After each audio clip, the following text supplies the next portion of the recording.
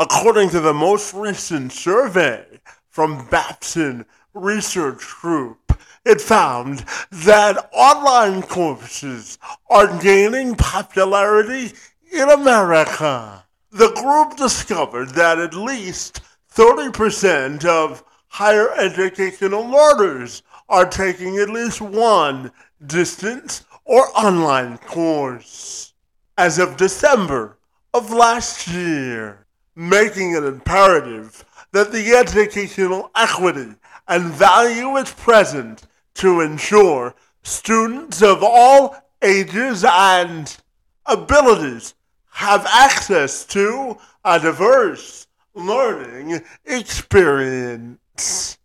Dr. Kyle Clayton is an instructional designer at the University of Oklahoma. It's his job to consult on course design and content production, to support faculty, to ensure that all students have equal opportunity to maximize their learning experience. In his work, Clayton is constantly cognizant of the fact that access to opportunity to learn isn't the same for all students. So, when he designs courses, he wants to ensure that it's a level playing field for all students of all abilities.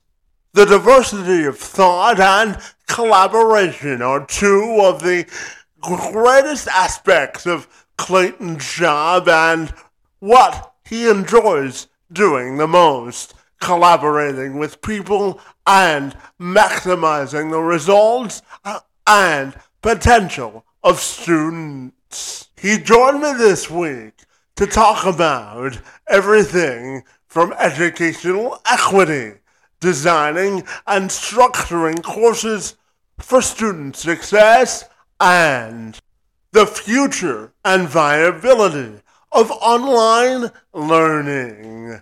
If you're an educator at any level, it's imperative you stick around because Clayton delivered some nuggets of information we can all learn from. So without further delay, I'm Kevin McShann. Let's have this conversation.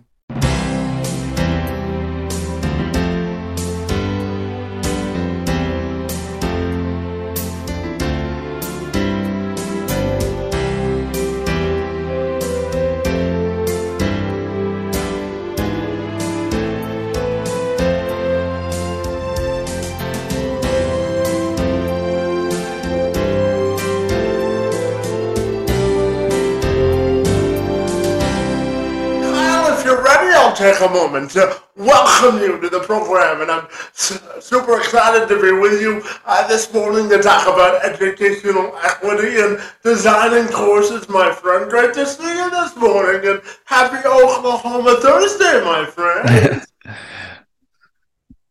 Yeah. We're supposed to get some rain today and some bad weather today, so hopefully nothing too wild. Well, I have to tell you, buddy, I live in Canada, and we're expecting a rain-snow mix tomorrow. Hopefully it's the last snowstorm of the season, right? Yeah, we don't get a ton of snowstorms here. We get hail and tornadoes and high winds, the really fun stuff. Well, you're right in the middle of tornado country, right? Yes. That must be fun, isn't it? Adventurous, if nothing else, right? Yes. I don't know if it's fun, but yes, it does. Provide some adventure and excitement. Absolutely. So, Kyle, I know your day job is fascinating. As an instructional designer, you help faculty there at the University of Oklahoma support their students' learning by facilitating opportunities for faculty to enhance or advance their online learning experience. So I'm fascinated to start our conversation by asking you just to give me a 360-degree view of your job, and what makes it so fabulous. Yeah. So I've been doing it for almost 3 years now, and I've really enjoyed it. One of the things that I've really learned is depending on where you work, and like if we're doing interviews and hiring for people, this is one of the big things we kind of go over with them is instructional design work really looks different depending on where you're at, what the goals are of where you work. So sometimes instructional designers will do a lot of concrete content creation. So maybe they create PowerPoints or trainings or things like that. But in our office at the University of Oklahoma, we really work as project managers for those courses. And so we will work with the instructors. Their goal really is to still create their content, but we'll help them organize the content, help them to kind of craft. We always try to have course goals and then module goals as well for each week. And so we really work with them to kind of create those, fine tune those, align those as well, kind of with their assessments, so whether that be their tests or if they have written assessments or if they're doing lectures or readings, right? So we want to make sure all of the things they're asking students to do align with those goals that they've set, so that we're not just asking students to do things that don't make sense or don't really fit within the content of the class. And so all of that's then placed in an LMS, a learning management system, and we try to structure that material in there in a manner that limits student questions and kind of limits the problems that students may encounter throughout the semester. So we try to make sure that the content's clear, the goals are clear, the instructions are clear for them, so that as instructors are working on the course and teaching the course, they have more time for instruction, more time to provide feedback, and just more time to meet with students when student questions do arise, so that they're not spending as much time throughout the semester just answering questions about when an assignment may be due or how a student's supposed to submit an assignment. So we try to make sure that that stuff is clear. So yeah, we really try to support students or instructors, I should say, as kind of a project manager, and really kind of guide them through that process of developing that course, because we work with instructors that have varying levels of experience teaching online, varying levels of just teaching in general. And so we really try to guide them through that process of getting that content ready, making sure that content's accessible, making sure it's in a location students can easily find it, and then working to help answer any questions they may have about the learning management system, utilizing video, utilizing any other kind of external content. Yeah, absolutely. And, Kyle, with the increased popularity of online learning after COVID, my friend, I'm also curious to ask you, how much of your job is ensuring educational equity for students and really making sure that they can maximize their online learning experience? Yeah, it is. And so we really work, right. The way we try to make sure things, are, equity is being provided, right, that students have equal access to everything. And so the first thing we really try to focus on is how we structure the courses, and place the material in there. So if a student comes into a program from, as they move from one course to the next course, that they can easily access that material. So they're not searching for things. So let's say in their first class of a program, they have to learn a little bit of where things are, but then as they go to the next course, that information or similar information is placed in the same format and the same structure. And we try to make sure that each week has a checklist so students know exactly what they're supposed to do throughout the week.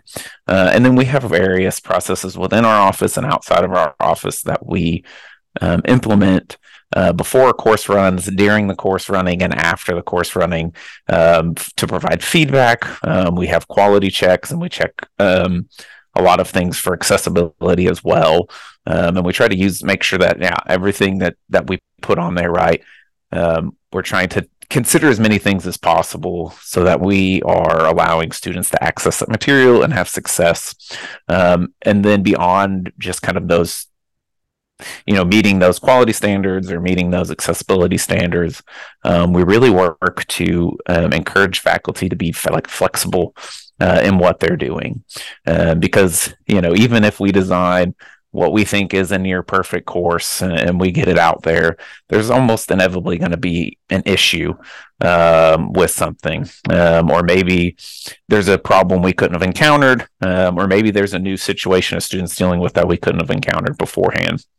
And so we really try to encourage faculty to be flexible with whether it be deadlines, due dates for assignments, whether it be how a student submits an assignment, or things like that. And so we really try to have faculty to be flexible and really encourage them kind of to treat each student right as an individual, work with them on that individual basis, and kind of treat each situation that may arise kind of as a unique situation, so that because there's not really in all of education, right, there's not ever going to be one solution that works for every student that an instructor may encounter. And so I think it's important we try to build that into the structure, but then just encouraging faculty, right, to be flexible and approach those situations kind of as, unique situations where sometimes they require unique approaches and solutions to solve them. Yeah, absolutely. And, talking about the structure of courses, as you said, not all students learn the same way, so there isn't one size that fits all. So I'm curious if we can dive deeper into the structure of designing courses and whether there are particular principles that you haven't shared with me yet that go into your line of thinking or decision making when you structure or design a course. Yeah, really the things that I'm thinking of and really talk the most about. And there's a ton of developmental models, right? And they all kind of trying to follow the same structure, and ultimately the goal is the same. For most of those, the things that I really try to focus on outside of that is just consistency in the course and ease of use. So when I'm thinking of consistency, I want to make sure week to week, if students have to read or if they have to complete a quiz or whatever that task they need to do, that it's very clear and that things are consistent from week to week.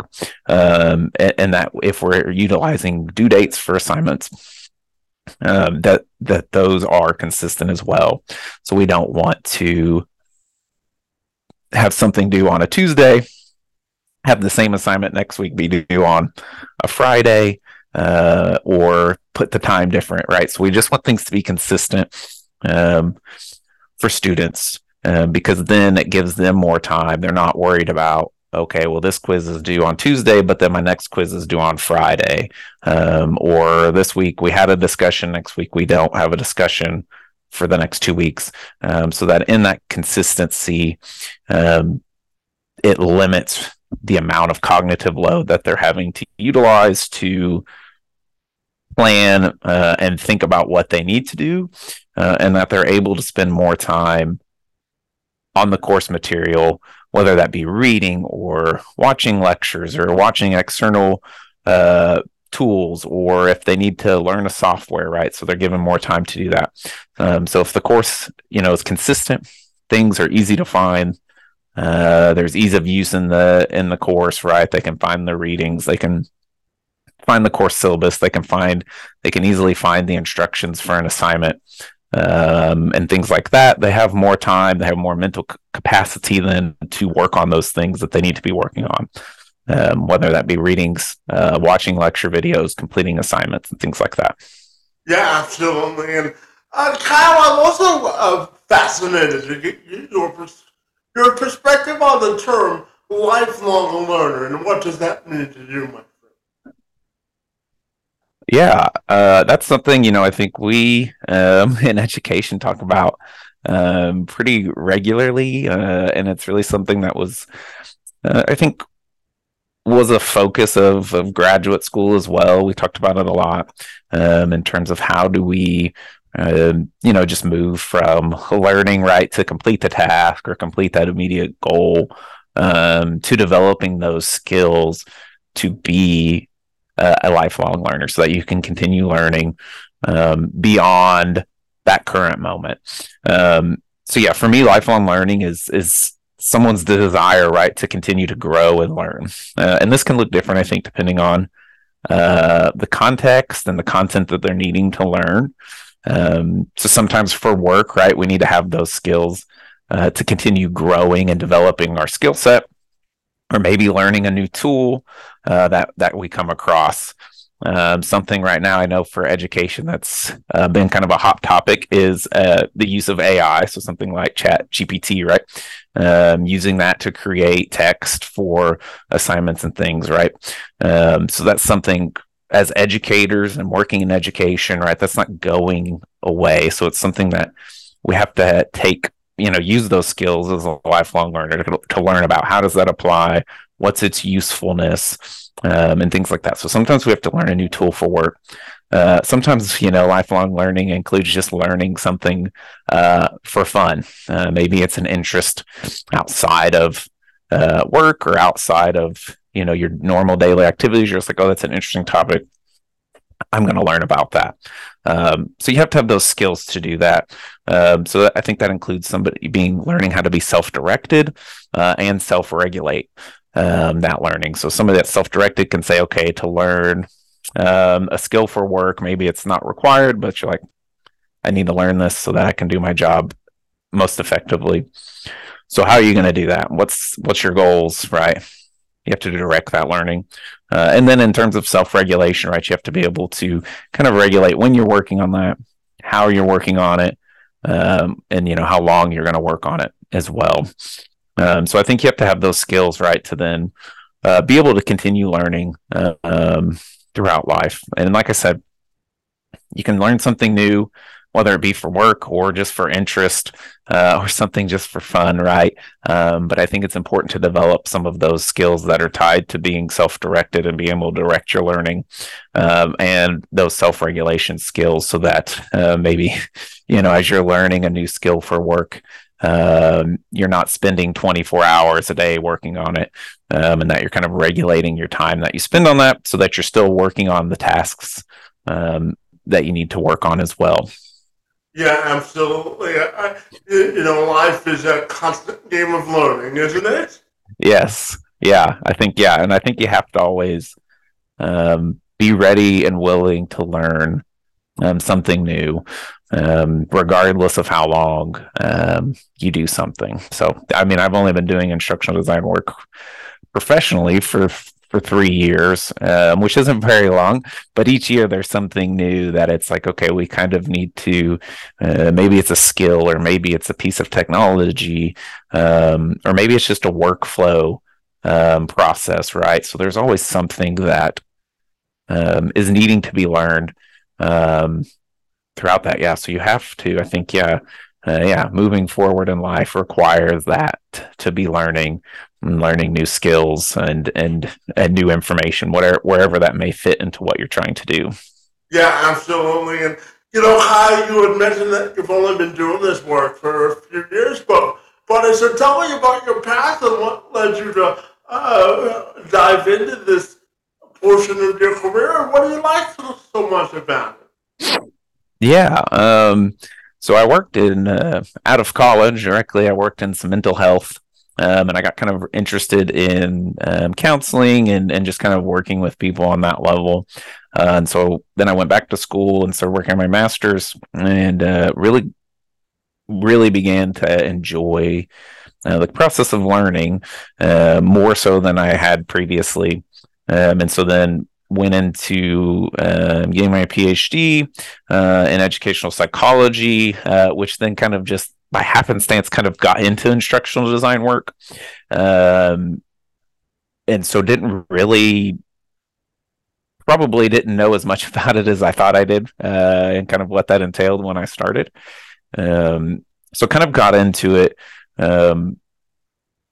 just by accident a little bit. And so, so I really have enjoyed doing it. In terms of, what I enjoy about it, it's just the different people and different groups of people that I get to interact with each day, each week, and each month. There's always different problems that have to be solved. There's different challenges that have to get overcome throughout that as well. And so it's really an enjoyable experience pretty much each day, kind of working through those different problems, kind of learning to work with different people, because, I have, as an instructional designer and just the way I work, I may prefer a certain workflow or a certain way of doing things. But when you're working with different instructors who have differing levels of experience, they may have a way that they want to work as well. So they may have a workflow they want to follow. And so it's just kind of learning to work with other people and kind of learning to kind of work within their workflow as well. And so that, I think that's really enjoyable because it creates just the environment's different every day, and kind of what I'm doing, kind of how I'm having to work, and things like that. So I think that for me, that's what's most enjoyable, is just having those different experiences and getting to kind of work, like I said, with a vast range of people with differing backgrounds, experiences, and all of that. Yeah, absolutely. It's the ultimate social and professional experiment, isn't it? Yes. And there's never a dull day in your job, I'm sure, right? Very rarely. Yeah. I get a little worried if it gets dull. It makes me think things are about to go really wrong. Well, that just challenges you to keep it more interesting, right? Yes. Absolutely. Kyle, I'm also curious to ask you about the future of online learning and what you think that's headed with the next 5 to 10 years. Yeah. That's something, I think anybody that works in online education or where that's a focus is we really are thinking about, okay, what's that look like? Yeah, in 5-10 years, right? We can look back and see how much it's grown. And I think that there's a lot of growth that's taken place. And I think really the goal of online learning is to make education, especially at higher ed levels, more accessible to more individuals, because it allows people to kind of work around their own schedules, right? So you don't necessarily, if you're in an online program, you're not going to class throughout the day, right? So you can typically still work, do your family functions, right? And kind of do work when you have time and kind of build that into your schedule instead of building your schedule around it. So I think that's kind of the goal of online learning. And I think we are doing better, right, than we were even maybe 5 or 10 years ago. And there's still a lot of growth to be had. And I really think that growth is going to start to focus kind of on undergraduates, especially those who have began maybe college and not finished for whatever reason, and they've got credit. So how do we get those students back into kind of finish up their degrees? How can we, accommodate whatever they've done previously to make that as easy and seamless for them to finish that? So yeah, I think for me, I think for online education, the growth that's going to happen is just continuing to make it more accessible, making it an easier process for students to get started, and not necessarily punishing students, whether they're undergrads or graduates, right? If they have to take time off from school for whatever reason, maybe their job gets more complicated or busy, or maybe they have a life event, whatever that may be, right? Students should be able, I think, to easily kind of come back into that and continue where they left off. So I think that's kind of the future of where online education is headed, is making sure, one, that it's accessible to more people, and that it's easier for those maybe who have started and not finished something, for them to come back and pick up kind of right where they left off and finish that out. Yeah, absolutely. And Kyle, we talked earlier about educational equity and equality on a more larger scale, but I want to narrow it down to students with disabilities. You know, Kyle, I was born with cerebral palsy, and certainly I learn differently than a non-disabled person, or I just have a different learning style than most people. I'm more of a visual learner than a book learner. So tell me about really making sure that courses are inclusive for all students, but particularly for students with disabilities as well. Yeah, and I think so. In our office, we have accessibility standards that we work to meet, and so we try to make sure every course is meeting those. Um, so regardless, right, of whatever somebody's disability might be, that they're able to access the material, they're able to learn the material, and they're able, right, then to apply that material and have success in the course. Um, and so we try to make sure that whatever material we're using is presented in multiple formats, right? So we try to have, if instructors are doing videos, and we send all of those videos off to be professionally captioned, so that those are there. We always are checking videos for the audio levels and all of that, so that we make sure that it's the audio level is discernible, regardless of somebody's hearing, right? And we're also checking, another big thing we always check as well, is in that we're always aware of if we're posting things on there, can these, are these usable with a screen reader? Are the colors on there going to be visible to somebody who may have a color blindness, right? So we want to make sure, we work to make sure, I should say, that all of those things are accessible.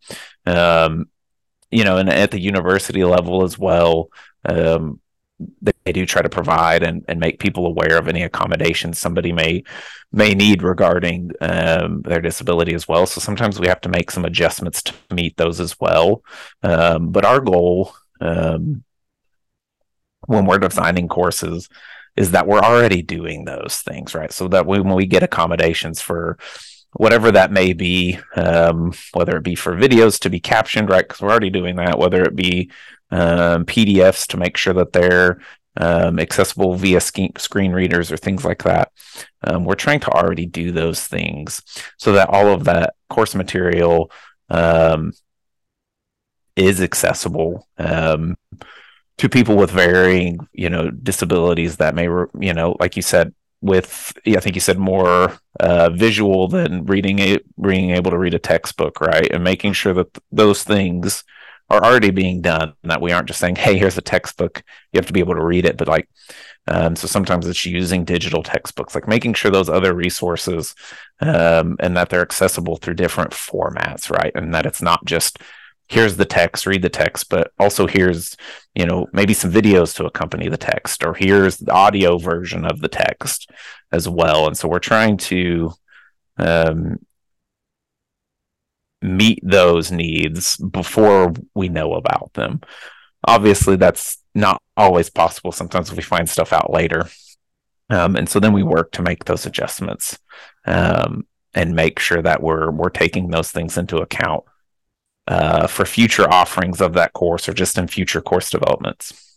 It's kind of like educational preventative maintenance, right, Kyle? Yeah. Yeah. Yeah, and Kyle, I'm fascinated talking to you to learn where your passion individually for education comes from. Why do you love impacting students and education in general? Yeah, I think it stems. I didn't always like being in the educational system, and that I've always enjoyed learning, though, and that really came from my grandfather, who really always kind of pushed us all to be learning things. He was never the person you could ask you could never ask him the answer to a question, then he'd give you the answer. He always made you work for the answer, and kind of made us all follow the scientific method, right? Of kind of thinking of a hypothesis, making predictions, and then kind of trying to test that question so that we could find the answer. And so he always was pushing us to learn. And so I think, all of, that's kind of where I would say my passion for learning in general came from. And that was from a young age, and then in school, education wise, didn't necessarily love it the whole time. As I got older, it really changed, so my passion for learning became also kind of that passion for education as well, because I know and have seen that not everybody has had and continues, right? There's still not equal access all the time to education. So, seeing that, and knowing my experience growing up and kind of being pushed to learn, right? Not everybody's going to have that person in their life, right, that pushes them to learn. And so it makes me want to be in education and be able to have an impact on that, and making sure that students can have those opportunities to learn, right? And that the resources that they need to be successful are there. And so that's really where my passion is, right? Yeah, learning's awesome, and all of that, but ultimately it comes down to people being able to access that learning, having the resources and tools at hand to be successful as well. And so, yeah, that's, as I've been in education more, my passion for that, I think, has grown. And I really see the impact, right, that the educational system can have on different people's lives, and help them to succeed and gain, valuable skills and knowledge that they need to be successful in whatever path they choose. Yeah, education's the great equalizer, isn't it? Yes.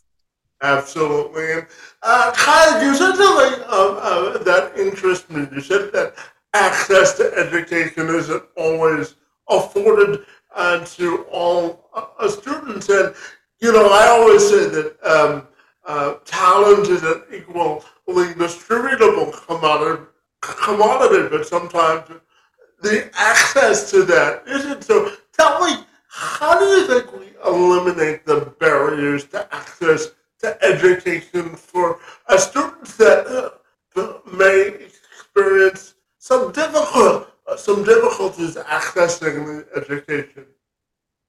Yeah, and I think that's a tough question and problem to solve, right? And I think it starts, the biggest thing, right, with anything with education and anything is making sure the funding's there for those different resources.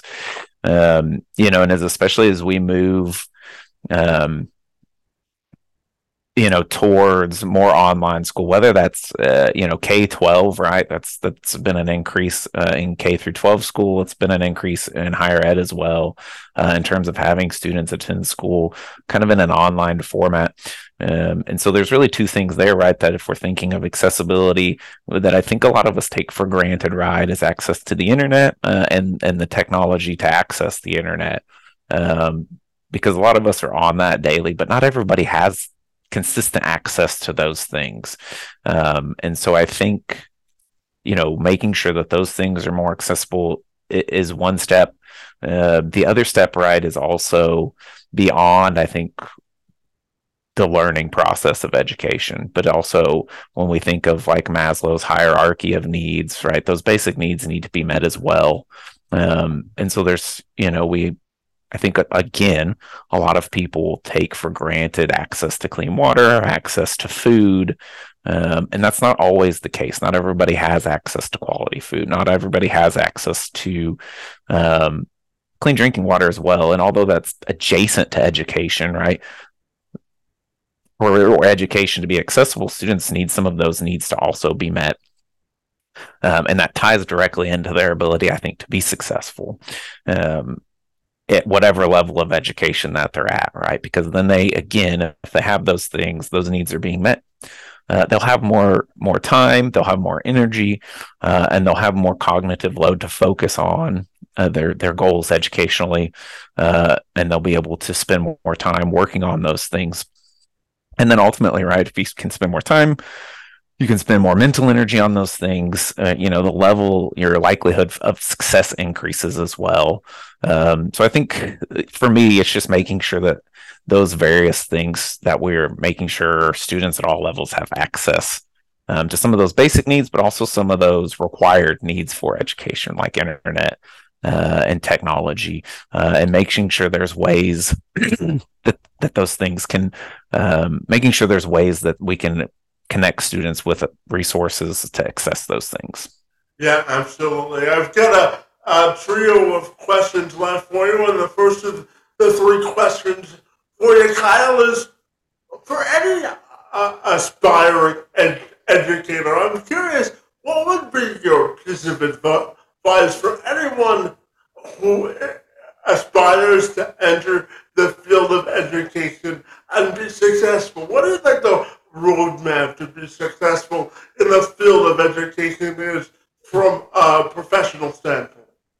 Yeah, I think, and these are things that I've, had to learn as well. But I think for me, the two things that I would probably tell people the most, looking to enter, an educational field at any level is flexibility and patience, because you've got to, whether you're working directly with students or directly with faculty or whatever that role may be, you're working with people with different expectations, people with different ways of accomplishing things.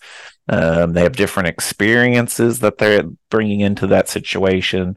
Their different backgrounds they're bringing into that. And so I think it's very important to be flexible and being able to not necessarily work within the way that's most comfortable to you, but finding ways to work with other people that they're comfortable with doing things as well. And so you have to be flexible if you want to meet those goals. If you stay too rigid in education, you're not going to get things done probably, and probably end up being kind of frustrated with the things you're trying to do. And then the other part of that is patience. You've got to have patience with people. You've got to have patience with processes. Like with anything, somebody may think this needs to be done in this timeline. You may think it needs to be done in this timeline. And maybe it doesn't get done. Maybe you don't have control over when it gets done. And so you've got to have some patience to kind of work within those different processes that are going on within the educational system, because there's a lot of different parts that are moving. There's different, influence, whether that's governmental or more university levels. So there's always influences. And so, yeah, I think for me, it's being flexible and being patient because you're working with people. And I think those are two skills that you have to be able to kind of work with those people. And the people that you're working with, like I've said, are the backgrounds are different, whether that be educational, cultural backgrounds. All of those things are at play. And so you have to be able to kind of work within those different environments and with those people that are people are different. Everybody's got different expectations. And so you have to be able to work with those people. And to do that, I think you've got to be flexible and you've got to be patient. Oh, well, I think you can apply that to every aspect of life, right? Yeah, probably, yes. And that's, yeah. So I think those are two easy things to think about, right? As they're not, career, they're not dependent to one area, right? Mm-hmm. Yeah. And so, yeah, I think, and those are two things, like I said, for me that I've as I have grown in my role as an instructional designer, are two things that I've really had to learn. And especially the patience part is just being able to wait and say, okay, I've done my task, or I'm just waiting, and you have to be patient on some of those things. Yeah, absolutely. And Kyle, my final question for you is a two-parter, my friend. What's the best part about living and working in Oklahoma, and what do you think of your own personal and professional legacy? How do you want that to be defined? Yeah, so in terms of just like working and living in Oklahoma, so I've actually lived in Oklahoma my whole life, so I don't know much different in terms of living, but I think the best thing for me is I have young kids, and then I have a lot of family that live around here, so it's just nice being close to some of those resources with family, and being able to see them regularly. And also just kind of the pace of life in Oklahoma is about the way that I would want it to be. It's not too fast. It's not too slow. It's not too crowded, right? So it's just kind of like, yeah, in that sense, it's really nice. Um, for living, if you kind of like a slower pace, and don't necessarily want to get stuck in a bunch of traffic necessarily every day. So I think those are the things for me. Just like I said, just family, and then just kind of the pace of life is the way that I like it. Could go without the tornadoes and the hailstorms though, but you got to take some of the bad with the good sometimes, It's on those things. it's the sense of adventure, right, Kyle?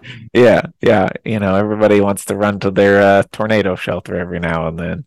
Uh, well, that only makes it imperative that you live in houses with a basement, right? Now, Yeah, yeah, yeah, for sure. Yeah, we have a storm shelter that's outside, so that makes it a little tricky sometimes if it's already like hailing and stuff. You've got to go outside and climb down into the storm shelter. Um, well, so it it improves your cardio, if nothing else, right? yeah, you got to dodge the hail and the debris as you're running to get in. Absolutely. What about your legacy, buddy?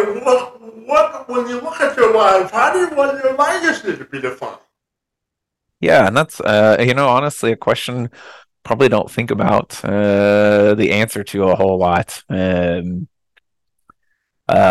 as I was thinking about that, for me, I think it's easy for us to define success or a legacy a certain way, right? Whether that be, especially today with social media, right? We could say, look at all my followers or things like that. But for me, there's things that I value above things like that.